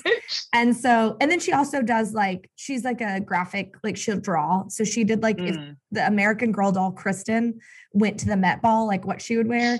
So it's just like kind of a fun account. Yeah. But I'm very fascinated by her thought process when going through and doing Mormon mommy bloggers or just really any mommy blogger, like, and their aesthetic. And like, I think like one of the good, there was like Cove, like, it's just the names she comes up with are like insane and they're like not wrong. Oh my God. So anyway, that's my recommendation. Very random, but I haven't been anytime I volunteer up a TikTok, that means that I have like wasted a Saturday just like scrolling TikTok. But yeah, there is a little bit of news for Sex Education before we sign off. It was renewed for season 4 after season 3 had only been out 1 week, which is amazing and also insane since we still haven't heard. I mean, maybe when this episode comes out, we will have heard, but we still haven't heard the status of Outer Banks. Yeah. And so surprising. like shocking to me that Sex Education already got renewed, but because it is like my favorite show, my favorite Netflix original show, very thrilled. Of course. But that's it for us this week. I'm wearing so much Single Best Scene merch right now. I'm wearing my sweatshirt and I've got Swag. my swag. I'm so sad I lost that water bottle. The Hydro Flask. I had a with the pink stickers. Yeti. Oh. I had a pink Yeti with a sticker on it, and I left it on a plane like 6 months ago. Someone's got our branded merch out in the world. Hopefully people are listening. If you found our podcast off of a hot pink Yeti water bottle, will you please DM the account? Please DM the account. Please give my good water bottle back. And feel free to also keep listening to the pod. Yeah, listen to the podcast, give us 5 stars, the whole shebang. All of it. But all right, well, we'll see y'all in 2 weeks. Yep, sounds good. Bye. Bye.